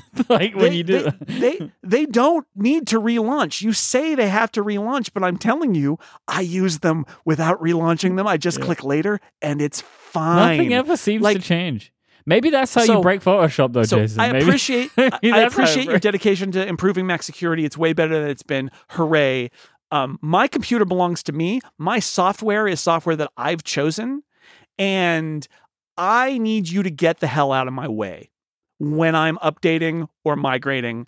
You are corroding the macOS experience. It's a little like what we talked about back when upgrading your iPhone was terrible. Yeah. When it's supposed to be the happiest moment because you're updating your iPhone and it's actually a disaster. It's not now. Well, macOS is like that. You run an update, you do a migration, whatever, and then it's just all the permissions dialogues come up.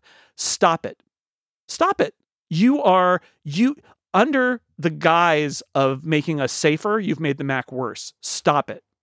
Stop it. Time to fix it. I don't know how to fix it. You call me. We'll talk about it together. I get what you're trying to do. You've gone too far. You're out of control. Stop it. But I'm not a hot take person, Mike. Not usually. I'm a very considered lava take person. Yes, that's a good point. You don't make hot takes, but like when you have a take, you will allow it to burn down with the fire of the sun, you know? Well, like, that's because I hold back until I can't anymore. True. Maybe you should hot take more often and they wouldn't be so No, I don't like it. I don't like hot takes. I like considered takes. Molten takes. That are scalding. Those are better. Well, I'm happy that you're able to use Photoshop in the way that you Things want. are great. I do wonder if it was worth it, but no more program errors. Great. I do wonder if it was worth it too. But it's what I want to say here is, but yeah, Mike, everything's snappier now. Safari snappier. It's all snappier now. Uh-huh. Now that I cleaned out the cruft of my user folder, all those preference files and all those P lists bogging me down, holding me back. Not anymore. I'm breaking free now, baby. You're free of the P lists. I'm free. The P list can't stop me now. No more P The sky is the limit. Yep. This episode is brought to you by Text Expander. When you work in a small team, every moment counts. You don't want to be wasting your time finding video conferencing details to send to your new clients. You don't want to have to be wasting time tracking down FAQs from the company website to send to somebody in an email. These are the kinds of things you want immediately at your fingertips so you can get your work done faster. That's why you need Text Expander. With Text Expander, you can access whatever you want to be typing with just a few keystrokes, allowing you to work faster and eliminate repetition so you can focus on what matters most to the work that you're doing. Text Expander has powerful shortcuts and abbreviation to streamline your work and the work of your team. All you have to do is type a short abbreviation, and Text Expander will do the rest, so you can build and collect your most commonly used phrases, messages, URLs, and so much more right within Text Expander. You choose the keystrokes that you want to be your abbreviation, and they're going to be with you everywhere. You can even customize the snippets by having them automatically add in dates, fill in the blank fields, timestamps, and more, so you're keeping the personality in the communication that you send, but reducing the amount of repetition. Text Expander is available on any device that you use across any app that you use on the Mac, Windows, Chrome, and iOS. Text Expander is one of the very first apps that I install on a Mac, especially if I have to do what Jason has to do, because I want to be able to have my Mac feel like it's working correctly. Text Expander is part of that. I have internalized the abbreviations that I use for my most commonly used phrases, and if I type them and it doesn't work, something horrible has happened. I love Text Expander. I use it all the time. If repetitive typing is getting you down, you need Text Expander. Check out Text Expander today at textexpander.com/upgrade, and you can get 20% off your first year. That is textexpander.com/upgrade to say goodbye to repetitive typing. Our thanks to Text Expander for their support of this show and Relay FM. Let's finish up and cool down. Yes. With some ask upgrade questions. James asks, I'm based in London and missed the pre-order period for the new iPhone. The phone that I want, the Natural Pro Max, won't be available until mid-November for delivery.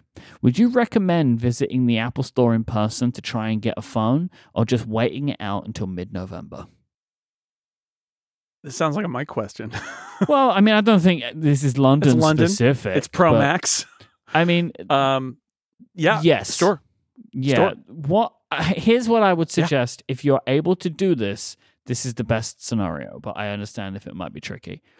Put in the order so you have a place in the queue, but then be checking every day, kind of like in the morning or late in the evening, for the Apple stores in your area to see if you can get a pickup.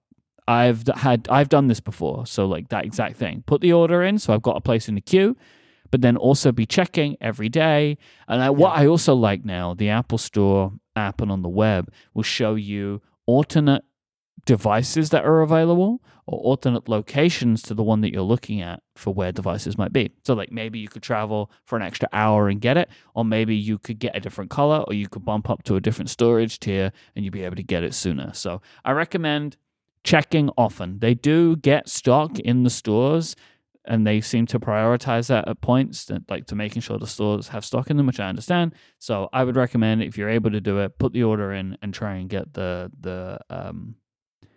order. But if you don't have the ability to do that, it might just be best to put your order in and wait, because you could drive yourself mad checking the store every day. It's just like that hassle or stress in your life that you might not otherwise want. And hey, November will be here before you know it. I know that you've done this, Jason, right? Like that exact thing, putting an order in and then checking the stores.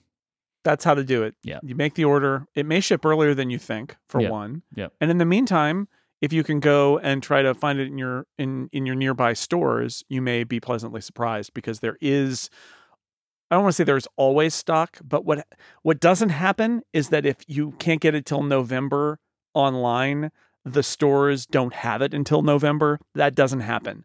There's a certain number of them that are allotted to the stores so that people can come off the street and buy the iPhone. They do try to spread it out, and that's your opportunity. Mm-hmm. Run writes in to say that October 21st will mark the 30th anniversary of System 7.1.1, which included the debut of AppleScript. Jason, how will you be celebrating AppleScript's birthday? I mean, cake, clearly. Actually, I wasn't planning this, and I didn't know this, and I've now put an item on my calendar, and maybe I will write something about AppleScript's 30th birthday. Yeah, sure. That's a good Apple history thing. And it's still with us. It's still with us to this day. Kind of hard to believe. I use more AppleScripts now than I've ever used in my life. Because they all come from you, but yes, I never have used them, and now I use a bunch of them. AppleScript is still not obsolete. That's the thing, is that it's still it's great that Apple added shortcuts to the Mac, and it's great that shortcuts can talk in AppleScript and in shell script, but the next step should be that you shouldn't need AppleScript, and that hasn't happened. So AppleScript continues to exist, and you know, it's fine. There's things about AppleScript. I was just doing this the other day where I needed to parse a date, and I used to use a shell script for that inside an AppleScript. I used a shell script for that, and the shell command changed in Sonoma. I don't understand why, and it errored out. Okay. So I'm like, okay, I guess I'll need to. And I looked up how to process dates in AppleScript, and I thought, oh, that's why I used a shell script, because it's bananas. It's terrible. And it's like Python is easier, shell scripts are easier. And it was just one of those reminders that like AppleScript is like nothing else. There are things that it does that make scripting so easy, and there are things that it doesn't do that make you want to cry. So that's the AppleScript experience in a nutshell. Don't cry. Yeah. And Stephen asks, what does the home button on your Apple TV remote map to? Do you choose the home screen or up next? Home screen, baby. Yeah, I'm home screen too. I don't know if I would have chosen home screen if that wasn't the default, you know? Yeah. So here I would. And the reason is I'm a cord cutter. I use the Apple TV exclusively, but I don't just use what's in Up Next. I use Up Next a lot, actually. A lot. But if I'm watching live TV, like sports and stuff, I'm in an app. I'd rather actually map the home button to Fubo. Yeah. Because that's the live TV interface. I'd rather do that. But certainly I need apps, and I use channels to record stuff off of Fubo actually, and then play it back later.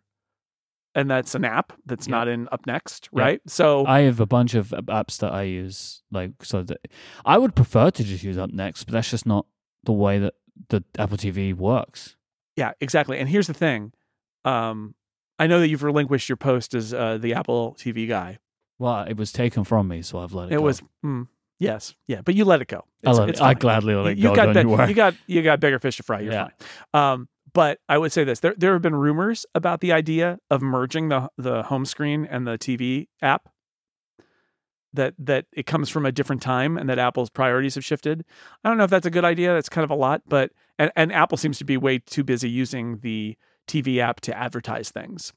So, there's no room for apps in there, but it would be not bad if I had, I know that you can put the TV app on the top level and then set it so that your Up Next is in the preview stuff at the top. And that's not bad, but I could see the value in having the TV app and the home screen merge a little bit more so that I could pin my apps that I use all the time and have them right below Up Next and all that. At this point, I can envision a scenario where that was really nice. I don't think it would be nice if Apple did it, because clearly Apple is going to take the top of the interface and make it ads for content and not functional. Yep. And I hate it. So this is another kind of Apple. Don't get me started, because we know what happens then. But this is another area where I think Apple's lost the plot a little bit. Yeah. Because it's literally at the point where I don't want them to integrate the apps I use into the TV app and merge them together in a way that might be useful, because I know they would screw it up and make it deprioritize all the stuff I care about and just use it as a way to get more promo material in front of my face, when all I want is to launch Fubo and watch live TV. Of course. Right. I have something I want to say about Apple TV, but I must go back a second to correct something Okay. before a terrible disaster occurs. So no. in the Discord, there was a question of, well, is this AppleScript thing on Steven's calendar? So I went and looked at my calendar, and it wasn't there. But then it was pointed out to me that on Steven's calendar, it is listed as October 4th, 1993. AppleScript launched to System 7.1.1, which Apple dubbed System 7 Pro. So I believe Ron is incorrect. I believe that it was on October 4th, not on October 21st. So that date has passed. We've missed the 30th anniversary of AppleScript. Yes, so you must cancel your plans now. It was on October 4th, 1993. It was an AppleScript launch for System 7.1.1. Delete. Delete the event. Delete the event. That's it. We trust Ron. Steven, Sorry, Ron. You got your date wrong. Ron, if you would like to provide context for October 21st, go to upgradefeedback.com and you have the opportunity to redeem yourself. But we cannot cover and celebrate AppleScript's birthday now because it's already passed. That was System 7 Pro, which it was called Pro because they charged for an update. That was when Apple system updates suddenly became for pay. Mm-hmm. Up to System 7, they were free. Mm-hmm. System 7.1, Apple was like, you got to pay us money for this. And then they did that for a long time until then they stopped again. I know I want to go back to the Apple TV to say there's a thing that Apple changed with tvOS 17 that I don't understand, which is they moved the app grid to a 6 app grid rather than 5. Why did they do that? Why did they do that now? But why? The future of TV is more apps. But you know what? Why now? Of all times, why now? Like, right? I don't understand it. It's maddening. And I actually don't want it. I want to go back to 5. Because now they're all smaller. I liked it the way it was. Like, I didn't... They should let you, like, pinch and zoom on the Siri remote. Yeah. It's just, like, very strange to me. It's like, why now? Why 6? Why now? Right? Like, what's happened? Is it just because you wanted to put FaceTime in the thing? I think that was the reason. I genuinely think that's what the reason was. Okay, maybe so. I think, Which is madness. If you've got a lot of apps out there, it's nice to not have them be as far down when you go down. But really... No, Jason, I think they made a decision to change the grid from a 5 grid to a 6 grid purely so they could put FaceTime at the top. Okay. That's what I think. Could be. Which, if that is the case, that is That madness. icon really stands out too, right? It's like yelling at you, like, yes. Have you done a FaceTime yet? I know. And that, I find that to be like, is it just... Do it. In 20 years, the Apple TV will be a 600 by 600 grid because they keep adding new apps and they want you to see them. Yeah, but the only way you'll be able to go from the far left to the far right is by swiping repeatedly. Mm-hmm. Just like if you're trying to watch a late episode of a TV show. Do like the scrubbing around the little iPod click wheel thing. Like, yeah, that's right. Joe. Oh, I had a funny moment. This is another little Apple TV aside. This episode will never end at this point. We're just very discursive today. Fubo TV is a great app. And I was complaining about Google's Sunday Ticket stuff the other week on some podcast or other because Fubo has the quad box. It's a little quad box follow-up, Mike. Mm-hmm. Quad box. And on Fubo TV, as with Apple TV, as with ESPN, you pick 4 things and it shows them all for you on your TV at once, 4 live events. So it can be MLS games on Apple TV. It could be anything that's on Fubo. It can be anything that's on ESPN's channels on ESPN Plus. Google got NFL Sunday Ticket, and they said, yeah, we're doing a quad box. Remember, we talked about that. It's like, oh, that's great because you want to have 4 games at once. Apparently, they couldn't engineer the quad box like ESPN, Fubo, and Apple. So what Google is doing, and they're doing this, they say it's because of a lowest common denominator thing. They want the experience to be the same on all platforms. Okay, Jan, whatever. But what they're saying is they're generating fake channels. They're like synthetic channels with quad boxes in them. But they pick it's a channel. You can switch the audio on it. So that's nice. You can switch between which one of the 4 is getting the audio, but you can't pick what the 4 are. They've pre-picked. Oh, it's the quad box channel. 4s. I see. And there's multiple ones, so you can get most combinations, but not all combinations. And you can't just pick, like with Fubo, you pick 1 or 2 or 3 or 4. That seems very inefficient. And it's dynamic. Well, it sounds to me like they couldn't write the software to do this. And Fubo, to be fair, only has it on Apple TV, but it's really good on Apple TV. And maybe Google is like, we can't put it everywhere, so that we're going to put it nowhere. Or maybe next year they'll do it.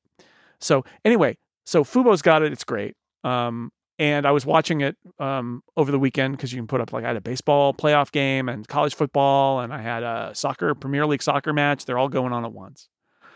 And they have this new thing called widgets where you can actually put like a little scoreboard down at the bottom. And one of the cool things about that is that if you see a game that's close, you can click on it and it'll either add it to the multi-view, or it'll say, if you have 4 up, it'll say, where would you like me to put this? So you can like see it, scroll through the scores and say, oh, that game looks interesting, and click and add it. It's pretty cool. It's got a little tab above it that lets you view the scores by sport or league, including like the ones that are on Fubo right now, or you can see all, even if they're not on Fubo, you can still see them in college football or Major League Baseball or Premier League or Serie A or whatever else you want. And I was swiping up to the bar because I wanted to focus it on a different sport, and I couldn't get the little tab to show up at all. It would go from the scores, and then I swipe up, and it would go up to the quad box, and I swipe back down. And I was like, how do you do this? And I was doing all the buttons on the Apple TV remote. Nothing worked. So bizarre. And I finally figured it out that you have to go all the way to the left in the quad box. You have to go all the way to the left or bottom left. And then you go down, and then it goes to the tabs. I just thought, okay, I give Fubo a lot of credit for their Apple TV app. It's bananas. Why is it only over there? There's no good reason. Just, I should be lucky that I have the quad box. I should stop questioning it. Anyway, it's just one of those moments of like, Apple TV app interactions. How do they work? And the answer is nobody knows. Nobody knows. I have an additional piece of follow-up because the episode continues forever. Gasp. From James Thompson. John Gruber wrote an It's an Amazing Apple Script is Still Here article for Macworld for the 19th anniversary. What sort of editor-in-chief would commission that? Good question. Great question. 2012. Yeah, 19 years. Mm-hmm. Why? Why? Well, the good news, it's now the 11th anniversary of that article. Of that article, which all the images are broken in, so... Yeah. Yeah, that's pretty good. John should actually, I think he has the rights to reprint everything. He should update that. That's a good suggestion. I'm going to text that to John. Great. Thank you, listener James Thompson. If you would like to send in your questions, your follow-up, or your feedback, go to upgradefeedback.com. Go to upgradeyourwardrobe.com for our limited edition merchandise and also our always edition merchandise. We always have stuff that's available over at upgradeyourwardrobe.com. If you want to find Jason's work, go to sixcolors.com. You can hear his shows on The Incomparable and here on Relay FM. Yes, where you'll find my podcasts here on Relay FM. You can also check out my work at cortexbrand.com. You can find us on Mastodon. Jason is at jsnell on zeppelin.flights, and I am at imike on mike.social. You can also find the show on Mastodon as upgrade at relayfm.social. You'll find video clips of the show there, as well as on TikTok and Instagram and YouTube, where we are at Upgrade Relay on all of them. We're also on Threads. I am at imike, IMYKE. Jason is at jsnell, JSNELL. Thank you to our members who support us with Upgrade Plus. Go to getupgradeplus.com to find out more. Thank you to TextExpander, ExpressVPN, and Wild Grain for their support of this episode. But most of all, thank you for listening. Until next time, say goodbye, Jason Snell. Goodbye, Mike Hurley.